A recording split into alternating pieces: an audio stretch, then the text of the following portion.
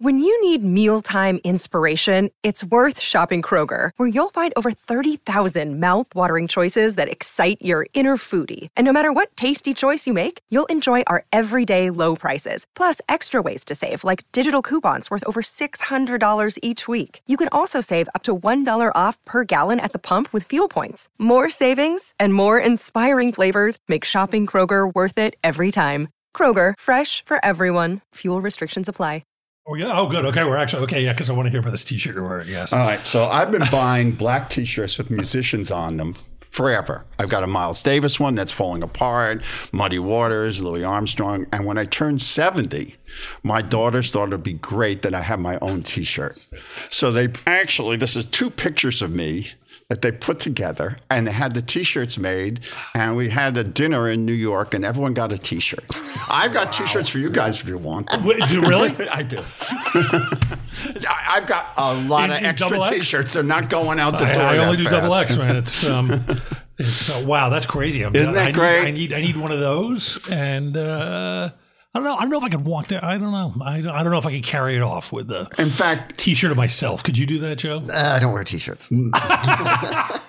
You know, one of the things I was going to talk about, but I not, is a big decision about what was the first movie I should show my daughters. Old movies, that's old in quotes, you know? Yeah. And it was like 2 years of thinking, I really want to get them off to a good start, you know?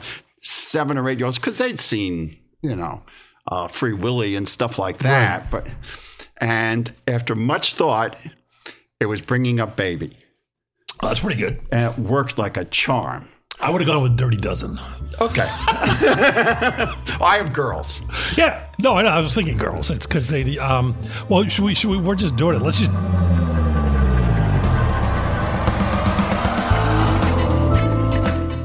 This is The Movies That Made Me with your hosts, Josh Olson and Joe Dante.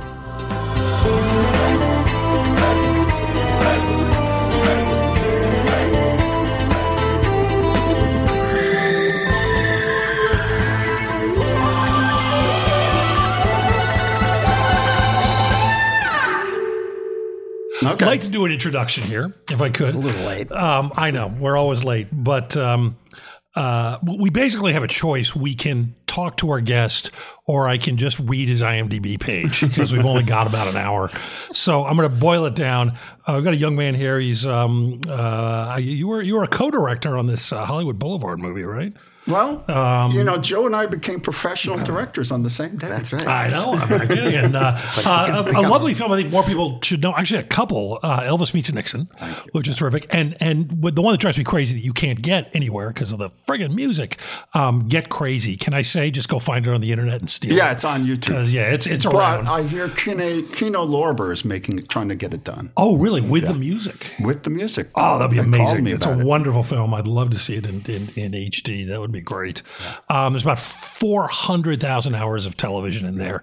All of it great. All of it great. I've seen all of it. I've seen every episode. I just watch it every time I see it. And then there's this movie, this here thing called the Rock and Roll High School, apparently. Yeah, it's it's those kids with their crazy rock music. I can't even make eye contact with Joe sometimes because that movie is just. Luckily, we're not here to talk about your work. Otherwise, I would just gush about that one. Well, for Joe's work on it is fantastic. Well, I think you should both. Yes, you can both take a victory lap. But we have writer credits. That's right. That is correct. So it's not just about tourism. That's right. Our guest. Our guest is Allan Arkush. He does have a name, and he's come in with seriously the most. This isn't even dog-eared. What is it? It's covered like dog-eared taped together. What is this? Is this duct tape or? It's a special wide plastic tape you use on art projects. Fantastic. It's Andrew Sarris's American Cinema. I'm assuming first edition, 1968. It's written over. It's torn up. It's taped over. It's doodled in, and in all. 753 pages, not one mention of the word screenwriter. on my heart. But my God, that's and what else? What is that over there? Well, I'm going to get to this. Okay, he's brought because some I index decided cards. to take you guys absolutely, literally, and seriously. Okay? The title of the show. Okay. Wow. So the first movie I'm going to talk about literally taught me to read, to tell time, and started me record collecting. Wait. Okay, I have no idea. Can't It's possibly. Davy Crockett, King of the Wild Frontier. Of course. Okay, so It's all those bones. yes. How does Davy Crockett, King of the Wild Frontier, get you into collecting music? Okay. Oh, the theme song. The theme song. First off, when it was on, you were probably the same, Joe. Completely hooked by it. Oh, yeah. Yeah. It was amazing. We had And- our Davy Crockett caps. We had our I had a Alamo play cap. sets. and I had a flintlock. I had the flintlock pistol, and I adored the camaraderie between Georgie and Davy, and the TV other show, thing, though. yeah, TV. Well, it was a TV show, but it was so popular. It was three parts. It was so popular that he cut it into a feature and released it as a feature film, and where it played all over the world. And there were sequels. There's Mike Fink's Killboat Race. There was a whole sequel, and it was the biggest thing ever. It made Fess Parker's entire career because Well, see, I knew him. He came much later when he played Daniel Boone was like, well, I can't play Davy Crockett anymore. Right. Yes. In fact, Disney would not let Fess Parker go to be in The Searchers. That's right. Oh, that would suck. I know, but so it comes out. I'm completely hooked by all the merch, and the idea of coming next week became so embedded in my brain. I made me go into television. Oh, Okay? that's Because interesting. the idea that I had something to live for at 6 years old, one more week, Right. and so I got the cap, but the song. Yeah. The song was it. And I didn't have a record player. Yeah, King of the Wild Frontier. And by the way, the people who sang that song also sang the Gilligan's Island tune. Factoid, that song was in 3 places in the top 10 at the same time. Wow. Yeah, so it was. Wait a minute, pop quiz. I don't actually know the answer to this. What's the last TV show to have an actual theme song? Ooh. I would think it would probably be a long time ago. Weeds has that little boxes on the hillside. Yeah, I guess that's but where you're they not use allowed a pop to, you're song. not allowed to have an opening anymore. Right. That takes Yeah, time. it's only 17 seconds. Yeah. Anyway, sorry. Carry on. So I had to have that record, but I didn't have a record player. So you had to get one. So my parents gave in and got me a record and a record player. Wow. Much to their problem, because if you've been to my house, you've seen I've got like 3,000 LPs and 5,000 CDs. So imagine the intensity of someone who would play that much music when they only have one record. And I played that record to death, which hooked me completely on songs in movies. I had a problem when that came out about in first grade. I could not read. Well, I could read, but I couldn't. They thought there was something wrong with me because I did not realize that the pages were connected. Okay. That jip, run spot was one thing. And the next page was a completely different thing, and I didn't get it. And I distinctly remember this moment. I had a Davy Crockett comic book, and we were going someplace with my parents. I was wearing a little tie and everything, waiting for everybody. And I'm reading the comic book, and it dawns on me that the little squares move through time. That it was the same as the TV show. It was like a eureka moment. Holy cow. And you remember that, though. You remember that moment. I distinctly That's remember fantastic. that. And that made it, then I became a reading addict. Right. And then because of coming next week, I have to tell time. I don't want to miss this. And so I figured out how to tell time. So my life would not be the same. So I have to know, Davy did you ever meet Fess Parker?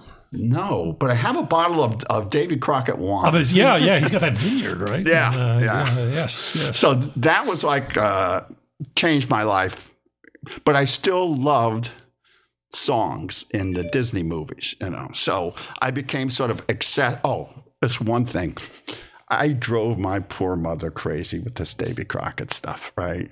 I mean, constantly. So she found this article in the New York Post that said that Davy Crockett was a drunk And in Congress, he had been thrown out and all this stuff. And we'd gotten such a screaming fight, I decided to leave home. Sure. I'm 7 years old. I put my cap on, my flintlock, and a peanut butter sandwich, and I'm out the door. How far'd you get?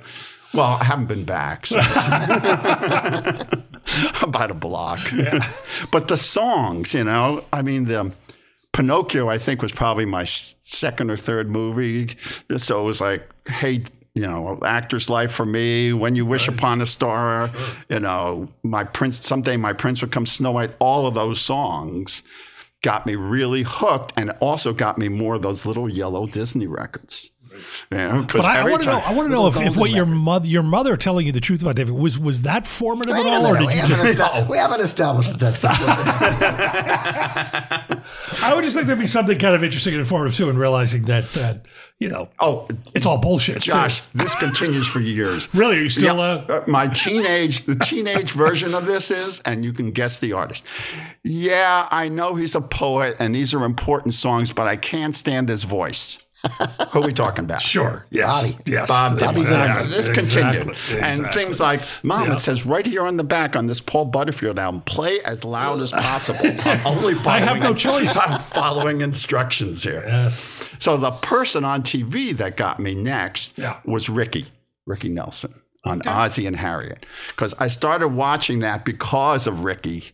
And Ricky was had 12 top 10 hits, and a fabulous band, I found out later. And so I became obsessed with Ricky and the way he sang with his eyes closed. And I stopped wondering what Ozzy did for a living, because have you ever seen it, Josh? Obviously I know of this stuff. I'm a little older than, I'm younger than you guys. I grew up without a TV. Okay. So I was going to say it was in syndication, but if you don't have a TV, that doesn't really. I heard about these things at school, but did you watch it? I watched it for the music. I didn't find it particularly funny. I thought Burns and Allen was funnier. Oh yeah, it was dull. More clever. I mean, it's they were kind of bland. Yeah, I mean, I've definitely that's I when I think of that, I just think people sitting around in a suburban living room. Even Father knows talking about. Basically, these people had no crises. They had none no problems. Except what ice cream should Ozzy eat? I remember he ate a lot of ice cream. When Mad Magazine did their parody, they had Ozzy opening up the newspaper, and there were things cut out of the front page. They didn't want him to read them. He'd be upset. So then I found out that Ricky was going to be in a movie. Okay, so now we're getting to the meat. We're getting to the meat. Right. Yes. Okay. And not just any movie. Not just any movie. Exactly. The movie Rio Bravo. Yeah. Okay. So for me, it's Ricky, and probably the best name ever for a gunslinger, Colorado Ryan, and the way he had the guns low on his hips and that greasy hair. Walter Brennan, which I love from The Real McCoys, Stumpy, Dean as the dude, I mean, who doesn't love Dean Martin? And of course, John Wayne as John T. Chance. So all of that was great until I saw Angie Dickinson as Feathers. And that was a little too much for my, 11-year-old. That was so too much. You weren't ready. Anyway, my love of that movie goes beyond all bounds. I made your balls drop. That's why. Yeah. You were. So yes, you were happy about Angie. I loved Angie. Oh, okay. I loved the movie. No, that was mine was Genevieve Bujold in Earthquake. Oh, it was just she's pretty cute. You just that moment, the first time you go, what? So that movie became really important. Plus, there's 2 songs in it. Get Along Home, Cindy, Cindy, and My Rifle, My Pony, and Me. So I love that song so much that I literally took it out of Joe's print of Rio Bravo. I ran from my 16 millimeter projector into a tape machine and made a mixtape in 1976 called My Rifle, My Pony, and Me. He's got it here. Right. And this is all rock and roll songs that are themes from Westerns. That was the whole idea. I'm gonna take a picture of this. We could put it up or something so people can. So that's his real handwriting. Yeah, I became obsessed with it, and as I'm prone to. So in high school, I think it was the first day of 9th grade, something like that. I had a English teacher who thought that it would be cool to see what everyone's favorite movie, but to break the ice. Right. And so he said, let's start. Now, I'm A. Arkush, so I'm in the first seat in the left. And he says, let's start in the back and let's everyone tell me what their favorite movie is. And he's standing there by the board. And he calls on this girl who had never been asked a question which called for critical intelligence before. And she says, West Side Story?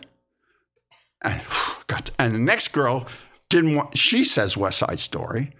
And then the next girl says West Side Story. So he's not getting the opinion. And it lands on a guy. Uh-oh.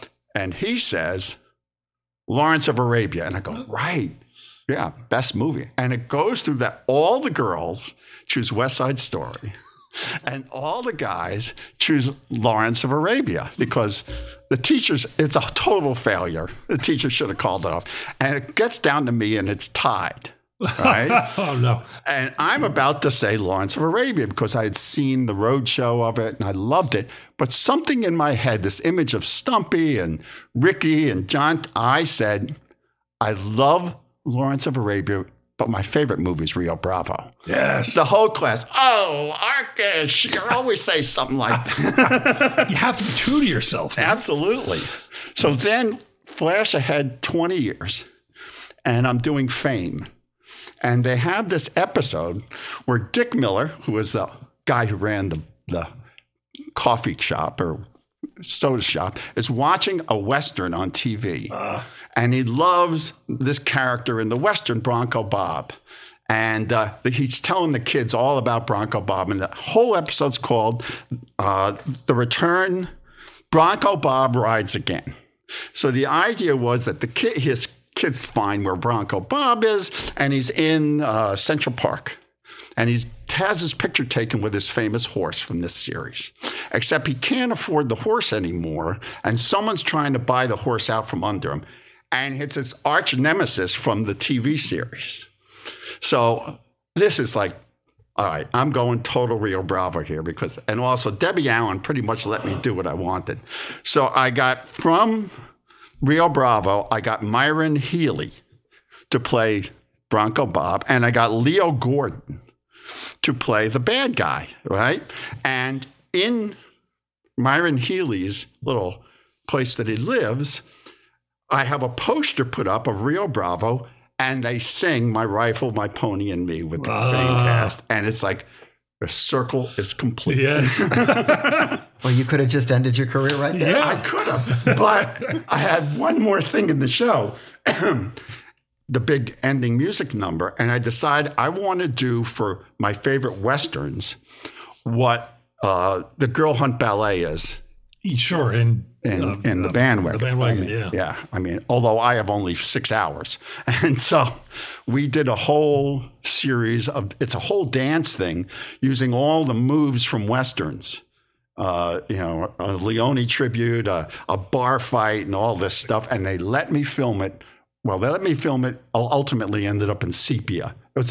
I wanted it black and white, but they said, oh, people think their TVs are broken, So it ended up, sepia with scratches on it. Right. And I got to do a horse chase in Central Park, fantastic. Where the Myron Healy, although he couldn't do it, we got someone else, gets to the top of the sheep meadow hill, and it goes Hi-Yo Silver, or it rings. So my Western. So where might one find this episode? I don't know. Where might one find Fame in general?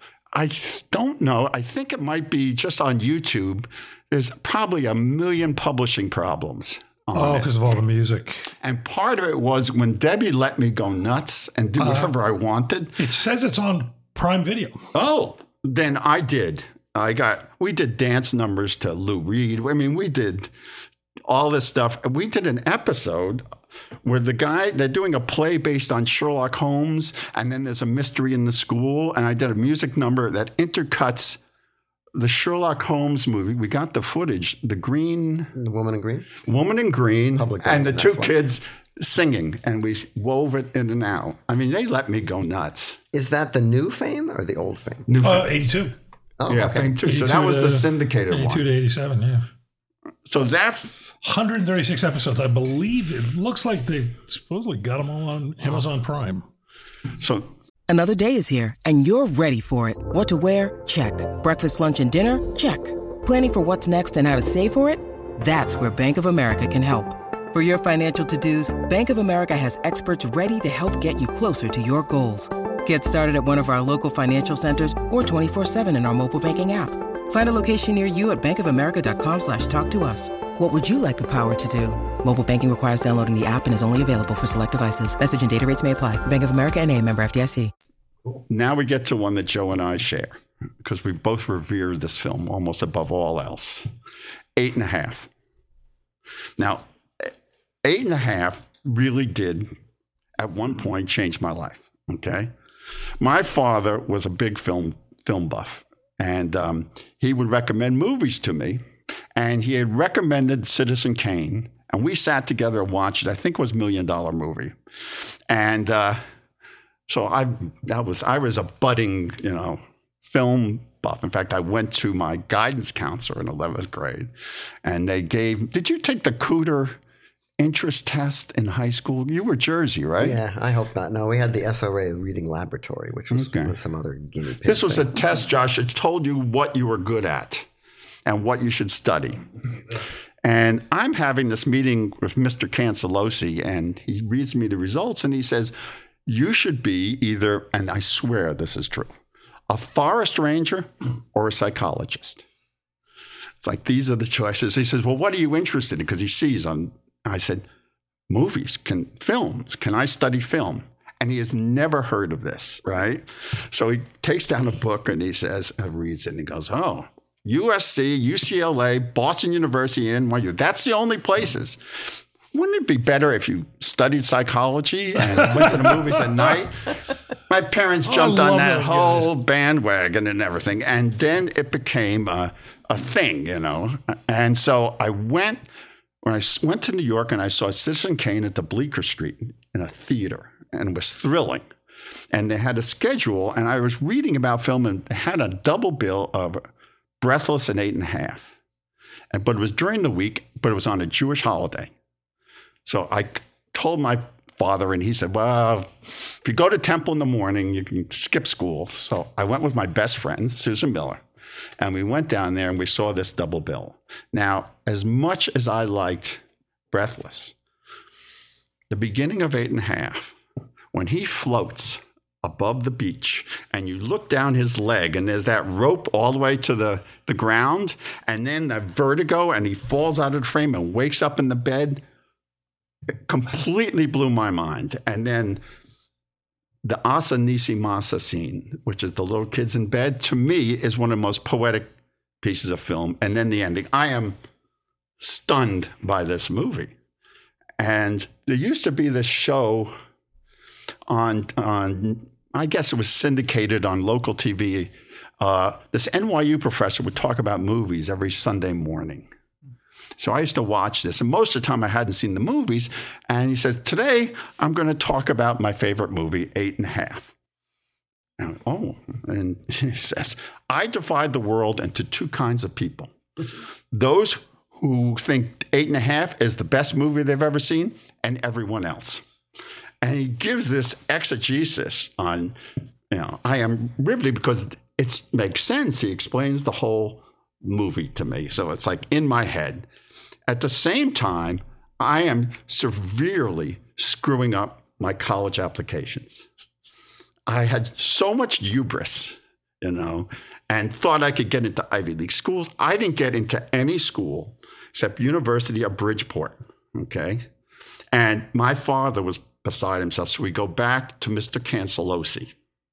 And I'm going to maybe make a move on this film school thing. And he says, well, there is one opening in this school that we've sent a bunch of students with, and it's in the psychology department. Oh, Jesus. Yes. And I can get you an interview.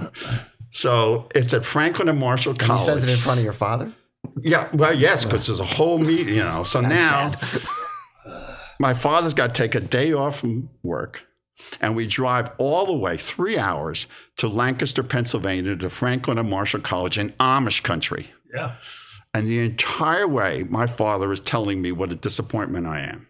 and how he had given me my own responsibility and all of this kind of stuff. And if I hadn't had all these weird ideas, like being against Vietnam, I would have gotten good recommendations from my teachers, etc. So, but I got this meeting with the head of admissions, and you better not screw it up. So I walk into the meeting, and the head of admissions has this American eagle on the wall with an American flag in its beak. And he has got a brush cut, and he looks just like my history teacher was an ex-Marine. And so we start talking, and I really start blowing smoke, Oh, if I could only study psychology, it's like a dream come true, and all this stuff. And then he says, you follow current events? I said, oh, of course. I read this paper and that paper. He says, what do you think of Vietnam? Should we be in Vietnam? And now this is one of the moments in your life where you say, if I say we shouldn't, which is true, I have to ride back 3 hours. Right? And so I had killed in this debate in school in front of the whole student body. I just won this debate and got in a lot of trouble for it. So I start giving both sides and divide up as fairly as I could and say, here's the situation, and this happened and that happened, keeping away from the napalm and all, And he says, you sound like a very well-informed young man. Do you have any hobbies? And I said, well, I love movies. What's your favorite movie? I divide the world up into two kinds of people. They gave him the 8.5 line, figuring, okay, moving on, He says, really? I've never heard of it. What's it about? So I start doing the whole exegesis that this guy does. And about 2 minutes in, he looks at me and he goes, I don't understand a word you're saying, but you seem very smart. Let's go outside and talk to your father. I think we have a place for you at Franklin and Marshall. So that's how I got 8.5 got me into Franklin and Marshall. That's hilarious. Did they have a film department? No. Oh. There was just a little film club, which we formed. So you could rent 16mm films. Yes, and Blow Up was the big one. And they had 2 movie theaters in town. It had nudity in it, that's why. What? Nudity. Yes. That's why Blow Up was such a big hit. Okay. That's right. And they had 2 movie theaters in town, this little town full of Amish people. And one of them ran The Sound of Music every single day that I was at Franklin and Marshall. Every single, which is why I've never seen it. I hold grudges. You're fine. You're going to be fine. And so a year later, I was at NYU. But the 8.5 saga, this is where Joe enters into it. When I met Joe in 1974, I knew John Davison because John had a great film collection, and we were friends at NYU and worked at the Fillmore. And when I met Joe's collection, you had that 16mm of 8.5, which gave that movie a whole new life to me because it's dubbed. It's dubbed, yes. Yeah. We have discussed this. Yeah. It's a different movie dubbed. Yeah, it is. And we watched a lot. Yeah. And I actually started double billing it. We used to watch it with double. It's a long movie to double bill. Yeah, we watched it once with The Trip and 8.5. Yeah, that's perfect. Good double feature, yeah. And here's a great one. Yeah. We should rip the audio and I've thought about it many times. Sync it up. Because for some reason it's not available in anywhere except with subtitles. Doable. And it's constantly people talking in Italian over each other. Right. So there's half of it's translated. Yeah, and it really explains what his dilemma is because everyone's talking about the movie that he's trying to make, which is not in the subtitled. So you really get to think, going, he's crazy. He doesn't know what he wants and all that. It's really great. Another good double bill was 8.5 and Hell's a Poppin'. Yes. Well, Hell's a Poppin' in anything. Yes. Which were so good that I actually once, name drop, ran it for Jerry Garcia and the roadies from the Grateful Dead as a double bill. Because Jerry is a friend and complete total film buff, and like anything where you talk to, we change reality. Now there was a shock, and so he couldn't get over Hell's a Poppin', So that's how 8.5 became like a big thing to me. I feel like the first season of these, everybody, at least once, somebody mentioned Ed Wood, but I feel like Hell's a Poppin' has been coming up. Well, for a movie that nobody can see, it's really very popular. I forgot. Then I was doing Heroes, and there's a scene in the script where the character has a dream that he's in a car on a highway, and the cars behind, there's only one car. It's like a real nightmare dream, and it's banging him from behind. So I got this idea to shoot the cars because it had to be a dream like in The Bad and the Beautiful when Lana Turner gets in the car and it spins while doing that. And then because his threat is he flies for the first time. It's Nathan Petrelli. Oh, yeah, sure. And he flies for the very first time. And now he's floating above the car and it runs into an abutment and his wife is paralyzed and he drops down. So I bring in my 8.5 and I show, we're going to do this. I am going to do this shot. And we did. We shot it from above, the accident. We made a plate and we floated him with his leg in the shot and everything, the same, right? And I had him drop out of the frame. And then in bed, he wakes up with his fist in the air. It's like, okay, that's 2. I've given You're back. paying back. Yes, Yes, exactly. Exactly. So that's funny. Paying back in our business. That's a great, rest of the world, they arrest you for it. But I think that one of the main reasons for me is to go back in to the movies that I love, find a way to, I have no sense of reality. And my first movie was Peter Pan. And I don't think I've ever left that theater. And so the next topic is can do 2 things on curated stuff. Okay. So I'm at NYU and Jonathan Kaplan's there and John. And Jonathan's in this class called Fundamentals of Filmmaking. And that was the second of the 2 classes, production classes. And in this one, everyone got 400 feet of film. And you made your film.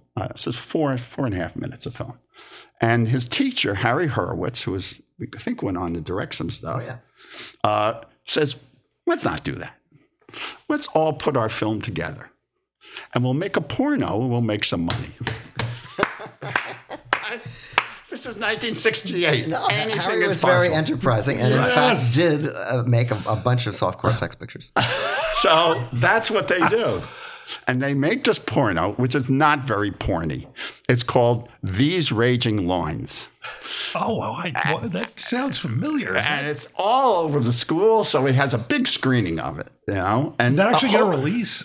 I don't know. Well, Jonathan Kaplan name checks it in Hollywood Boulevard. Oh, okay. When Maybe he's that's doing a clapper, as if that's the name of the movie that they're shooting. So they screen it at the school, and everyone loves it, but the dean finds out and fires Harry Hurwitz. So now they got to hire another film teacher. This is 68. There are no film teachers. They're not sitting around.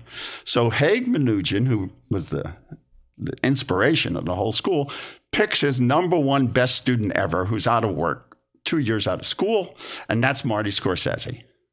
So Marty becomes the fundamentals of filmmaking teacher and finds out that there is no film classes separate from the whole School of the Arts, that we are sharing a film history class with the whole school. And, Shane's a nice movie and we've all seen Citizen Kane, but there's nothing specific. So we go out on strike and have a sit-in, which consists of running movies all night that John's at the projector running and smoking pot, and marched on the dean's office singing Shall We Gather at the River.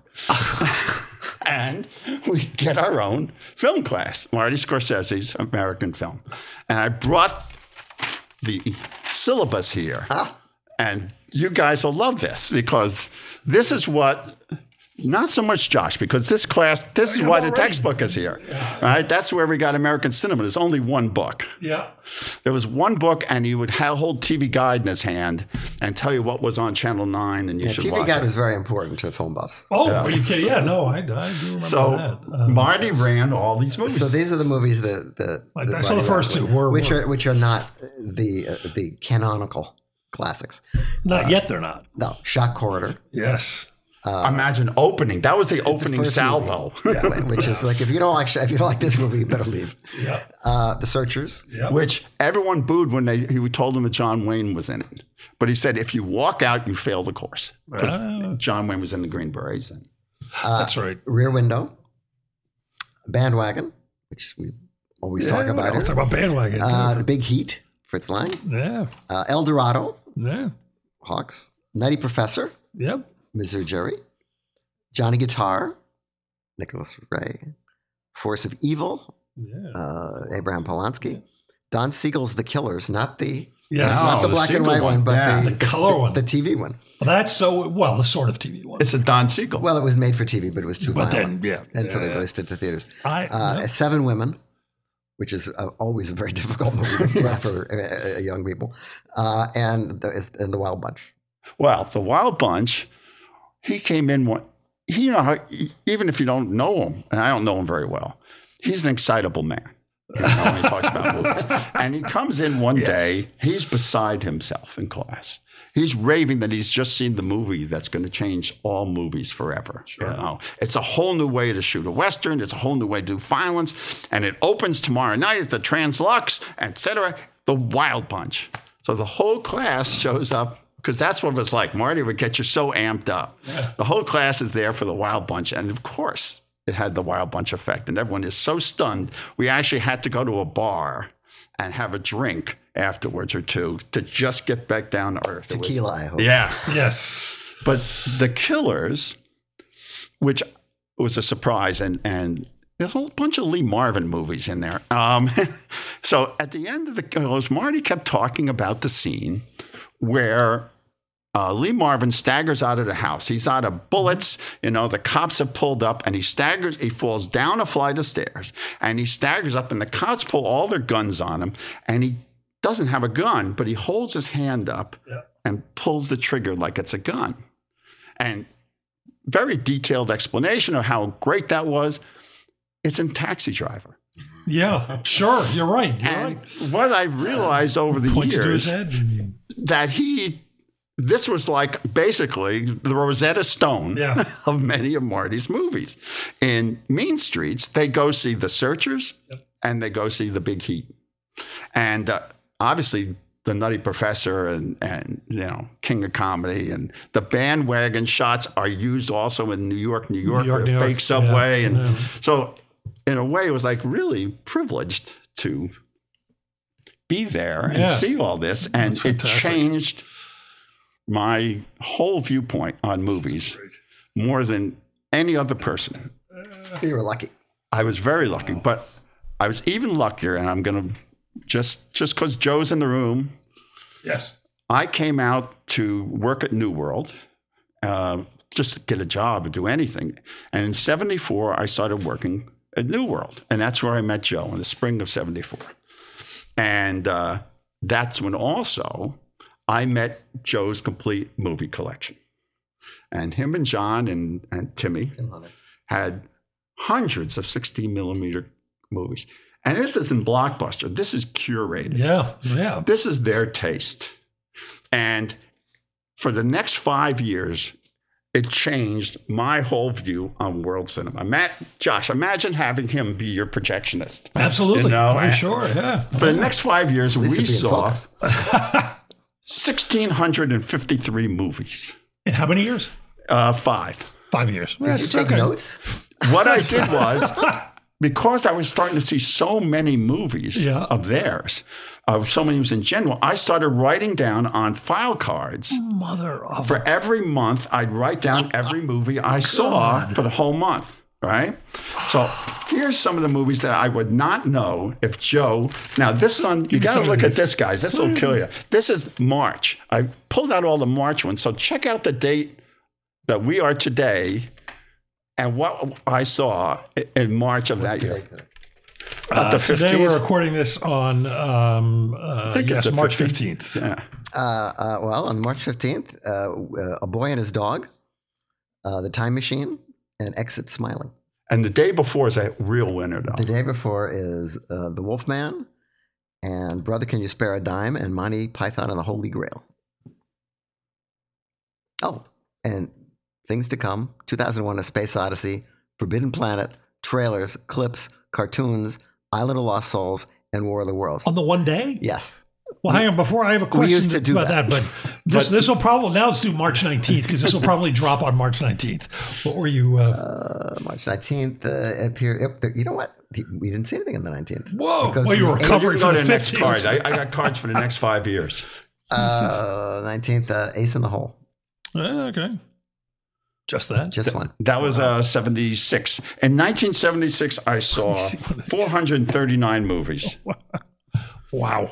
So, well, here's my question about Yeah. a day like this, because I was not fortunate enough to have friends with 16 millimeter films, but I did have a friend, John Mouton, right after college, and I feel like all we did for about a solid year was hang out, order pizza, go down to the local VHS store, rent a ton of movies, and smoke pot and watch movies at least all weekend. And I feel like we were able to see more movies in a day somehow. And I listened to that list and I laughed because could you imagine watching that many movies in one day today? But somehow, Can you imagine threading them all? well, yeah, and then having to thread them. But I really, time moved in a different way somehow. We were able to see you more mentioned movies. this, you're right. How are our you able to butts watch were better. 17 movies in one 24-hour But you know, period? when you're younger, it's time is different when you're younger. But When movies you're are older. still When you're older, the same. time is very fast. They're it's 90 to 120 minutes. That doesn't change, and yet somehow you're cramming. That was an insane number of movies. And also, you had to watch some of them on TV, go up to Hollywood Boulevard to see the others. Yeah. And then we'd get together at night. Now, Yeah. all day long, we'd be editing. Yeah. So we'd be. And then we'd go to a screening, and then we'd go to the lab, and then we'd watch a movie.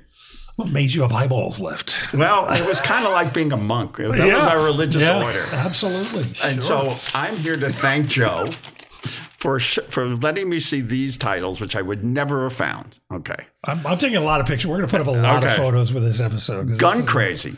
Oh. Night of the Hunter. The ubiquitous Hell's a Poppin'. Only Angels Have Wings. Moonrise. America, America, which we saw on the bicentennial, July 4th in 1976. Right, I remember. We thought a lot about what we should run, That's and that right. was We were thematic. Meet Me in St. Louis, which he had in 16 millimeter IB Technicolor. Tales of Manhattan, How Green Was My Valley, Red River, and Ruggles of Red Gap. Wow. Not to mention thousands more, and one that I can't remember the name of. Okay, in it, and I think it's Bela Lugosi, is in a coffin, and people escape through the bottom of the coffin. It's Night of Terror. Night of Terror? Yes. Okay. Which is on Amazon Prime in a really terrible print, but is one of the more astonishing pre-code talkies in which Bella plays Degar, who is a Hindu mystic. And when the cops come in and he wants to get the best of them, he gives it, have a cigarette. And the guy's smoking a cigarette, and he says, "This tastes kind of funny, this cigarette. It's an Oriental cigarette." I forgot Confessions of an Opium Eater. I never would have run across that. That's true. You know? No, and even now, people don't run across that one. I got it from Archive, Warner Archives put it out. Yes, and now it's and as long as you put your PC notions away, it's And Murder by fine. Television? Yep.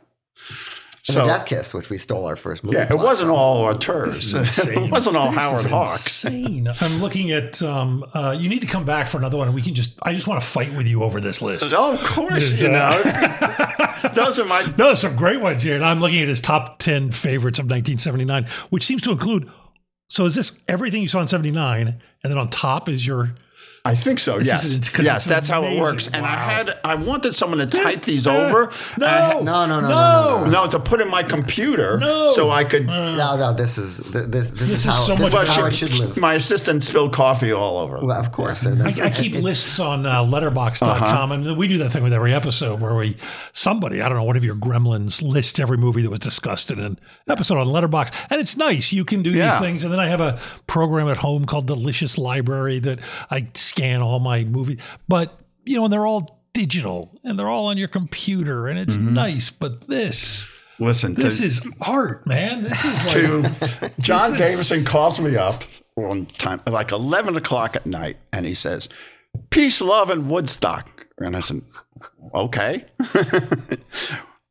We're selling our 16 millimeter print of Woodstock. We got a great 35. Let's come on over and look at the 16. And I said, "John, it's 11 at night. It won't be over till dawn." He says, "And Woodstock was what? Not till dawn?" And the movie is scope, so your scope lens would always go in and out of focus. Yes, it's very hard to focus 16 millimeters. And changing all those reels, it was all the way till dawn. You know. And he was watching a 16 millimeter because he had just gotten a 35 millimeter? Well, Correct. He was sentimental about getting rid of his 16. What? I mean, I replaced a lot of my old VHSs with Blu-rays. I don't go back and... Some people are just that way about VHS. I know. And listen, when these movies, that was like at least $150 an investment on each of these pictures. Yeah, movies. Well, they're all basically black market movies. They're from TV stations, and they're stolen from labs and stuff. But the general run of a movie would be like $100 to $175 for a black and white movie that's from the 40s or something like that. If it's a really common movie like The Basketball Fix, which is the movie that was on everybody's list because nobody ever wanted it, you could get that really cheap. But for any movie that had any kind of cachet, that was generally expensive. Wow. And I mean, I had Super Josh, 8s. you would have enjoyed the ritual of like, let's go to the vault. Yeah. Let's go to the vault, pick up the movie, pick a whole bunch, get the pizza. Fantastic. Yeah. Fantastic. And sit in the beanbag chair. Yeah. and wait for your life to begin. Yeah. Obviously, it hasn't yet. Yeah, we'd always, or someone would say, let's do a program about so-and-so, And then once we said, let's start with the A's and we'll go through the whole thing. Oh, I remember that. We didn't get any further than the middle of the B's. There was one movie, though, that in his collection, I'm going to bring this up. I know it's a sore point that I never got like Joe did. Yeah. Harvey. Oh, really? Oh, really? Yeah. The secret of Harvey is that it's not a comedy. Mm-hmm. It's a drama about a dipsomaniac. Yes. About a guy who has retreated into a kind of insanity because the rest of the world just disappointed him on every level. I find it very moving. I know you do, and I've actually went and bought the DVD and gave it another try. Yeah, it's a lovely film. Were we talking here? Or was that, I don't know. I feel this is the problem. Other problem doing this show. I feel like the number of conversations I have about movies has now escalated massively. But when I'm not here, I'm talking movies too. With people, we're talking to somebody. I don't remember if it was on the show or not about doing a remake of Harvey, in which it's no longer a rabbit. It's now Harvey Weinstein. Ooh. That's a horrible. And only he can see. See, I'm a big believer. If I like an artist, I'm loyal. Yep. You know? I mean, I will. There is not a Van Morrison record I won't buy. I don't have to hear it. I'll just buy it. And I love Leone. Yeah. And I went and saw Once Upon a Time in America. Yeah. And didn't work for me. And then they were going to run it on cuts. Oh, that's the problem. It was a problem. I've seen that movie 4 times. That's a good 12, 13 hours of my life. When I was walking... But you're still not a fan, right? No. Yeah, I'm with you. I was walking to my editing room at Warner Brothers, and I heard what sounded to me like Ennio Morricone music coming out of one of the editing rooms. And I thought, wow, I haven't heard that. And I go in, and there's a guy I know, and he's working on Once Upon a Time in America. And I said, wow, what are you doing? He said, well, we're, doing some cuts. I said, doing some cuts to what? He said, I said, does Leone know about this? And he said, oh, you shouldn't have come in here. So I called my friend Todd McCarthy at Variety, and I said, you might want to check this story out. I don't know. Wow. I don't know that the director knows that the producer is recutting his movie completely. And when I say recutting it, I don't mean just recutting it. I mean putting it in different order and just making a completely different movie out of it without his input. And of course, the picture opened and bombed. Yeah. People saw it and hated it. And some of them hated it so much they never even gave it a chance to go back and see what it was supposed to be like, And it's not my favorite Leone picture, but I think It's certainly the longer one's better. I'll give you it's that. far better. It's far better, but there are a lot of aspects of the movie that I think are just not aren't up to the standard. I wish I could remember the name of it. Damn it! Several years back, I got a call from someone I knew who worked at a company that they had the treatment for what was going to be his next film. And they were looking for a writer. They wanted somebody who would be true to Leone, and it was a Western. And I'm like, I'm in. What do I have to do to get this job? And I went off and I met with him. We had wonderful conversations. I sort of, and then they sent me home with a treatment.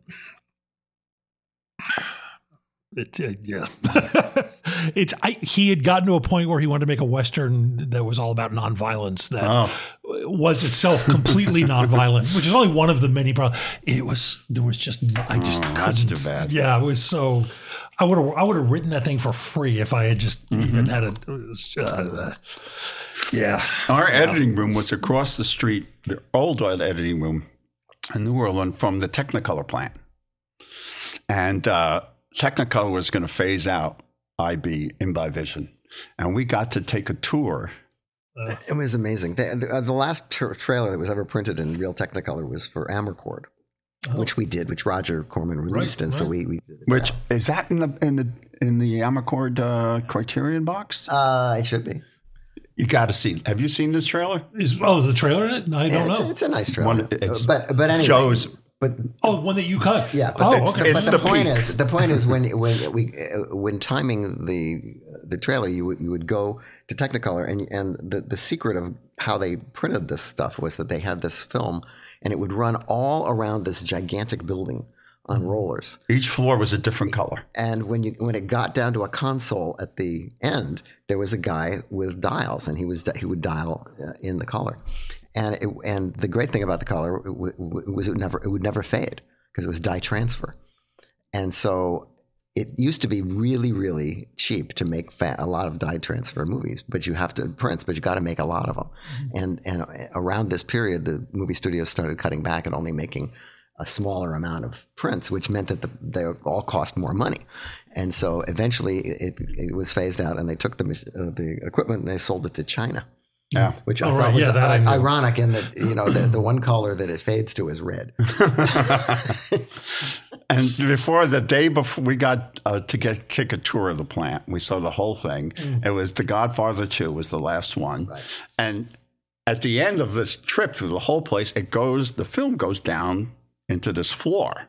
So you go down to the bottom floor, and it comes out, and it goes into a projector. And these three women are sitting there watching every single reel of whatever movie they're printing. At the end of the reel, they cut it with a scissor and put it in a box. It was like the punchline. Oh, wow. But and they were throwing out all these prints. Oh, that's the torturous part. That's what Did you take any? Well, it wasn't that easy to walk out with a 35 millimeter print. You're throwing them out. You couldn't just take them. What the problem was that there were a lot of films stored there for years, and the studios didn't want to have take the trouble to find a place to store them. Also, many of the companies had gone out of business, and so they were sort of orphan films.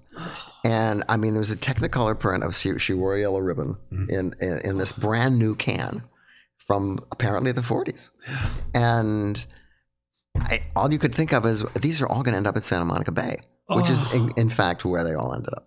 And they had this alleyway between the building with fencing, big thick fencing on each side. And we could see in all these 16 millimeter prints in this garbage bin, and we couldn't get there. It was like The Great Escape in reverse. You could have broken it at night. You could have. It was discussed. You could have rounded up a bunch of guys. It was discussed. Cassavetes, Jim Brown. I found a lot of stuff. When I was at Paramount, I found a 16 millimeter print of Don't Look Now in the garbage, and it was nothing wrong with it. It was fine. So here's a question: you guys, I'm sure it's a stupid question, but this stuff it rots and fades underwater.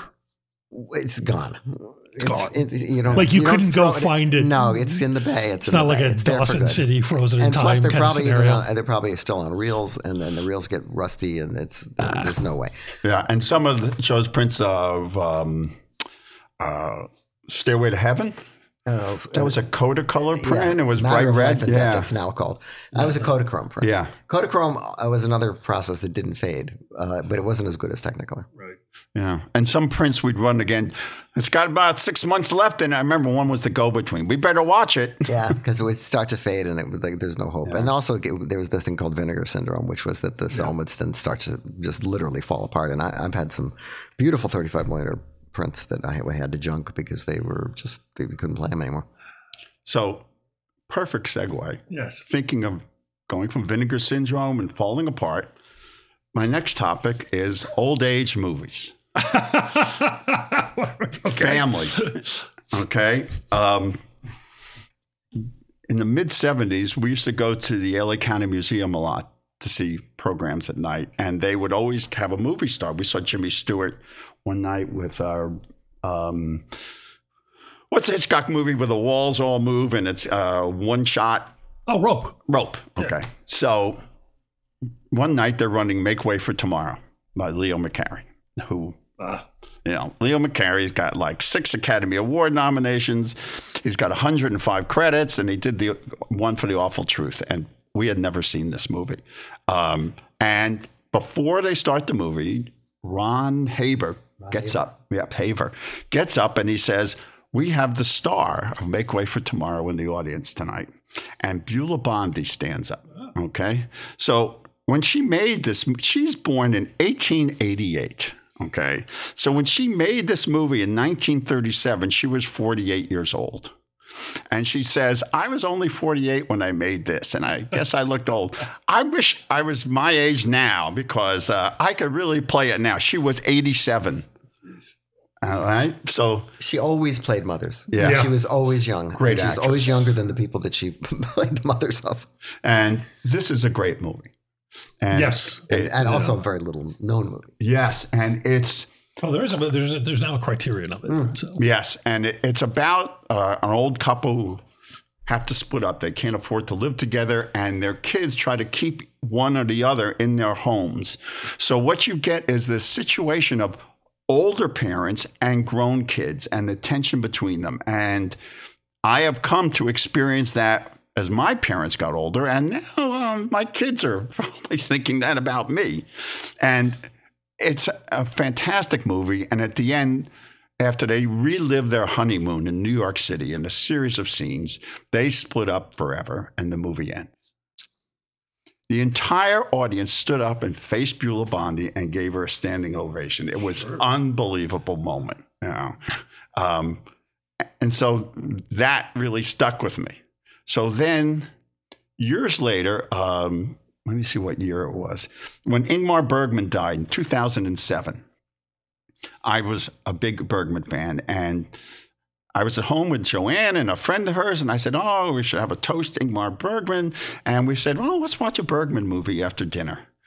So I had Wild Strawberries, and so we put in Wild Strawberries, and I realized this was the first Bergman movie I'd ever seen. Maybe I hadn't seen it since I saw it in film school, and I'd written my first film school paper on this movie. It all kind of came back to me. And it's Victor Sostrom, who in the movie is really old. He's 78. And Bibi Andersson is 22 in it. And he is going to get his gold watch. It's the end of his career. He's going to get a gold watch and retire. And there's also a dream sequence in it. And Bibi Andersson is his niece, comes along, and he revisits all the places of his youth. And when he gets there, he has a vision of what his youth was like and all the things he messed up and so forth. It's like a Christmas Carol kind of. Yeah. And when I first saw it, I completely identified with Bibi Andersson, and I'm watching it now, and I go, I'm the old guy about to get the watch. And it was so moving. It was one of those things where a movie changes in your life and becomes deeper and deeper, and it's a great movie. And the same effect on Tokyo Story. Now, Tokyo Story, according to Ozu, is his version of Make Way for Tomorrow. And it's the same thing. It's elderly parents, and they go to visit their kids, and none of the kids have time for them. They're all in their mid-30s and busy, and they keep shuffling the parents around until finally they come up with an idea that the parents will be much happier if they go to the seashore.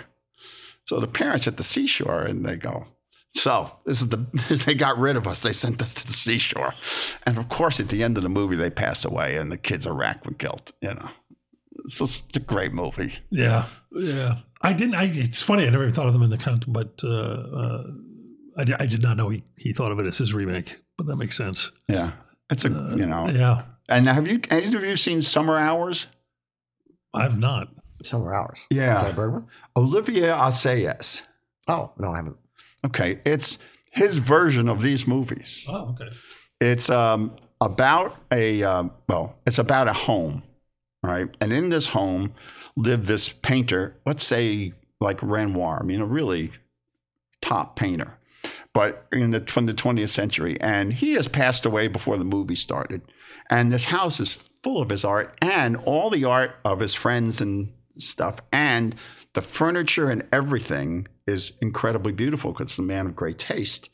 And it's a weekend in the summer where his wife is entertaining her kids and their grandchildren. And the grandchildren are running through the yard, and it's where they grew up. All the kids grew up. And they are loving the fact that their grandchildren are running through this beautiful place and they're among all this art. And they have to make a decision what to do about the home and what to do about their mother. And that's the premise to the whole movie, and it's the same kind of thing, It's a great movie. I'm a big Assayas fan. I know a few. Obviously I saw Carlos and Demon Lover. Demon Lover, yes, but I'm not. Yeah, the last two were really, really good. I know, Personal Shopper. Yes, I have to. Yes, and then my old person trifecta finish is Ikiru. Shame to say. It's on my. You know what, Joe? I know Akira. I also know Umberto D, which I yeah, exact. Oh, I forgot Umberto D. I put Nebraska on the list too. Yeah, it's a good movie. Yeah, Ikiru was a man who's lived a life of nothing but paperwork. Yep. And, I know. I've never seen it. It's on my. The scene where he gets the playground built and he's on the swings in the rain is. Yeah, it's great. Yeah. Must. Okay. I got to talk about my father. Because my father turned me on to movies. Okay? Mine too. Did he? Yeah. What kind of movies did your dad like? Well, he was my folks were divorced, and he had me every other weekend, and we would, and this is the early mid-'70s, Westerns. Everything really, but Westerns and Altman films. And which ones? Altman films. Oh yeah. I'm 12 years old. He's taking me to Nashville. Like I'm gonna, but I love that stuff. Yeah. But that that forms you. Yeah. My dad was a child of the 30s. So his formative movies that he saw were all the 30s movies, and he loved I Was a Fugitive from the Chain Gang. Oh yeah. And he used to do the scene at the end where Paul Muni is there and he says, "What are you going to do? How are you going to live?" And he goes, "I steal." I loved that scene. And he loved The Blue Angel, the Marlene Dietrich one, especially when the professor. Yes, especially when the professor crows like a rooster. And Lost Horizon. It was on TV. Got to watch Lost Horizon. He was fascinated by Sam Jaffe in Lost. I love Lost Horizon. I've seen it a lot. Well, how about the remake? Where do you come down on that? I think I lasted 10 minutes. Yeah. That's about it. It's not good. I recently rewatched the DVD of Lost Horizon. It's magnificent. You know, it's beautiful. Well, which is good because a lot of that Columbia stuff is not in very good shape. Yeah, the sets. And he sent me. I went into work with him, and he sent me to see one of the art houses to see Great Expectations. The lean one. And so now, so good. It's gonna, just be ready at the beginning. Because that was his favorite part when the guy prisoner jumps out. And all this stuff. So he was like very encouraging to me about all that. But when it came to going to film school, it was no, because he had been a painter. And he couldn't make a living as a painter. So he went in the family business. So now you can't make a living as an artist. And that was like from his experience. But the key event, I guess I was about 11 or 12. And we used to go to movies as a family. Mm-hmm. So the ones I really remember, I did a Trailer from Hell about it, The Thrill of It All with Doris Day. We saw a lot of Doris Day movies, and North by Northwest. And I remember going to see Radio City to see Funny Face and Seven Brides for Seven Brothers and Damn Yankees and, family stuff. So this one Sunday, it grabs me and my sister and my mother. My mother grew up in France, so she loved foreign movies. So they take us to the Queen Anne Theater in Teaneck, New Jersey, which was an art house. And the movie is the first movie with subtitles that I ever saw. And it's The World of Apu from the Apu trilogy. Yeah. It's the third one. Not only is it subtitles, I have never seen a movie about a different culture. Right. And you'd think I would get lost, it's not for me. I get really involved in this story. And it's about, a guy who wants to write a book about love. And his friends and everyone tell him, you can't write a book about love because you've never experienced love. I'm sure you face this as a writer all the time. You can't write a book about that unless you experience it. Exactly. And his best friend is going to get married, and he's the best man, and the best friend doesn't show up. And according to the Indian tradition, he has to marry the bride. And it's this 16-year-old girl. You kind of want to steer clear of weddings. Yeah, definitely. So he marries her, and he has to bring her back to the city. And he lives in poverty. He teaches a couple people, and he's writing this book. And now he's got this 16-year-old girl living in his apartment, and it's a slum. And they fall in love. And hope. Yeah, there's a surprise. And then she has a baby, and she dies in childbirth. And he is so in love with the baby, with his wife, that he blames the child and he will not keep the child. And he gives the child to his in-laws to raise, and he can't stand being in the apartment, which reminds her, he goes off and becomes a wanderer, a monk, all around India. And he's going to finish his book. He's going to do all this stuff. And that's the big section of the movie. Now, I'm following this. I'm 12 years old. This is way over my head, but I'm following it. And finally, he gets this epiphany, and he goes to the top of a mountain. I will always remember this shot. And he takes his book out, and he throws it off the mountain. And all the pages kind of float down. And he makes a decision to go get his son. And his son runs from him. He goes to the seashore where the son is staying with his in-laws, and the son doesn't want any part of him.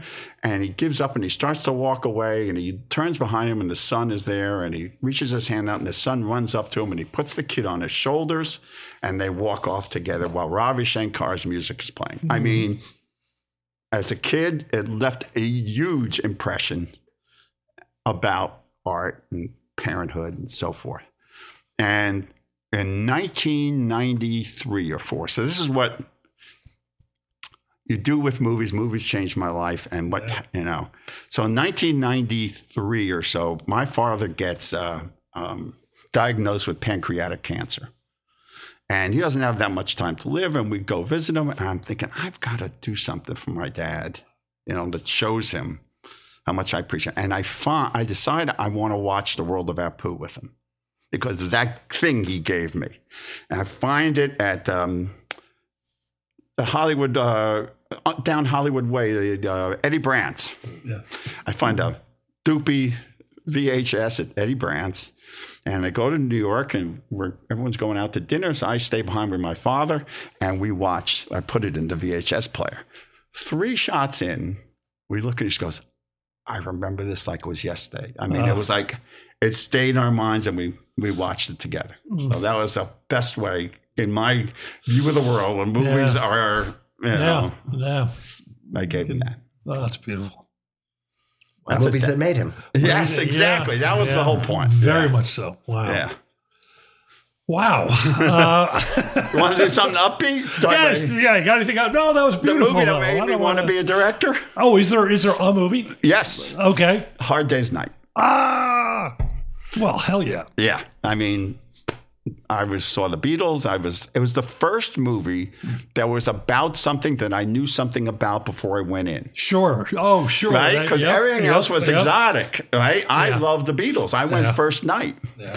And so I'm really into this movie. And there's the scene where they are in the cage in the baggage car, and they're singing "I Should Have Known Better" with a girl like you. Yeah. And everything's shaking and everything, and the girls are all around, and John's playing. And around the second chorus, I've seen this 100 times, the cameraman cannot resist the Beatles anymore. And he starts dancing with the camera. Yeah.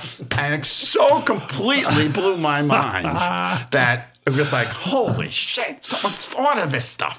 Yeah. And at the end, after the concert, the screen goes black, and you realize you're looking up at the bottom of a helicopter, and the Beatles rightfully ascend to heaven. Yeah. And they toss those, and I left that theater like mind blown. And I get home, my mother says something like, "How was your Beatle movie?" Because I had worn out the Beatles' welcome at home. And I said, "I think it was really well directed." It came out of my mouth. You were right. Yeah. So that was fantastic. A big one. Yeah. It's funny. I just, one of my early jobs, I remember I worked for a production coordinator, a lovely woman named Shalini Warren. She was British. And I went back and checked, of course, immediately after she told me this. And every time I see it, it just makes me so happy. She has maybe 1.5 second shot in that movie. She is a screaming girl at the end of the Beatles thing. And I'm like, that's immortality. That is immortality. Yeah. And I think I was more starstruck by her than I have been by half the movie stars I met. Wouldn't be an episode. Wouldn't be an episode without my phone going off. Pardon me. In 72, I went to London and worked in a rock concert, a rock theater called the Rainbow. And it was great. It's a place called the Finsbury Odeon. And we were doing shows with The Who and all this stuff. And the back stairs of the place always looked familiar. And I realized that's where they shot Hard Day's Night. I did some research. Wow, that's fantastic. And where I lived right across the street was the view where the Beatles come out and they sing "Can't Buy Me Love." They come down these stairs, but they cut to a field. So, yeah. Oh, God. Yeah. That's fantastic. Well, Allan, that was an amazing journey, man. That was thank you. Absolutely lovely. I think, Larry Karaszewski, we did some visuals when he brought in the newspaper ads, but we'll have to put some of this stuff up. I've taken a bunch of photos. It's a work of art. The stuff you brought in. It's actually a work in progress. Yeah, and actual work in progress, yes. I really liked the show and everyone on. I thought, I'm going to take it literally. I'm so glad you did. Plus, I've always wanted to properly thank Joe for all the film knowledge, and now you have, and now you can stop returning his calls. Not that we don't see each other all the time, but it was really. So where are we going for lunch tomorrow? Muso's. Where else? Of course, Raymond Chandler and Duke are going to meet us there. And Sam Peckinpah. You love Musso. Of course, everybody loves Musso. Who doesn't love Musso? Anyway, thank you so much for coming on. That was a pleasure. Great.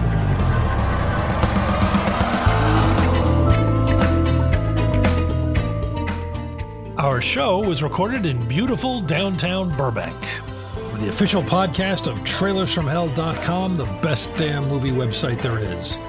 Our engineer is the composer Don Barrett, who also transmogrified, produced, and created our theme song. This is Josh Olson for The Movies That Made Me.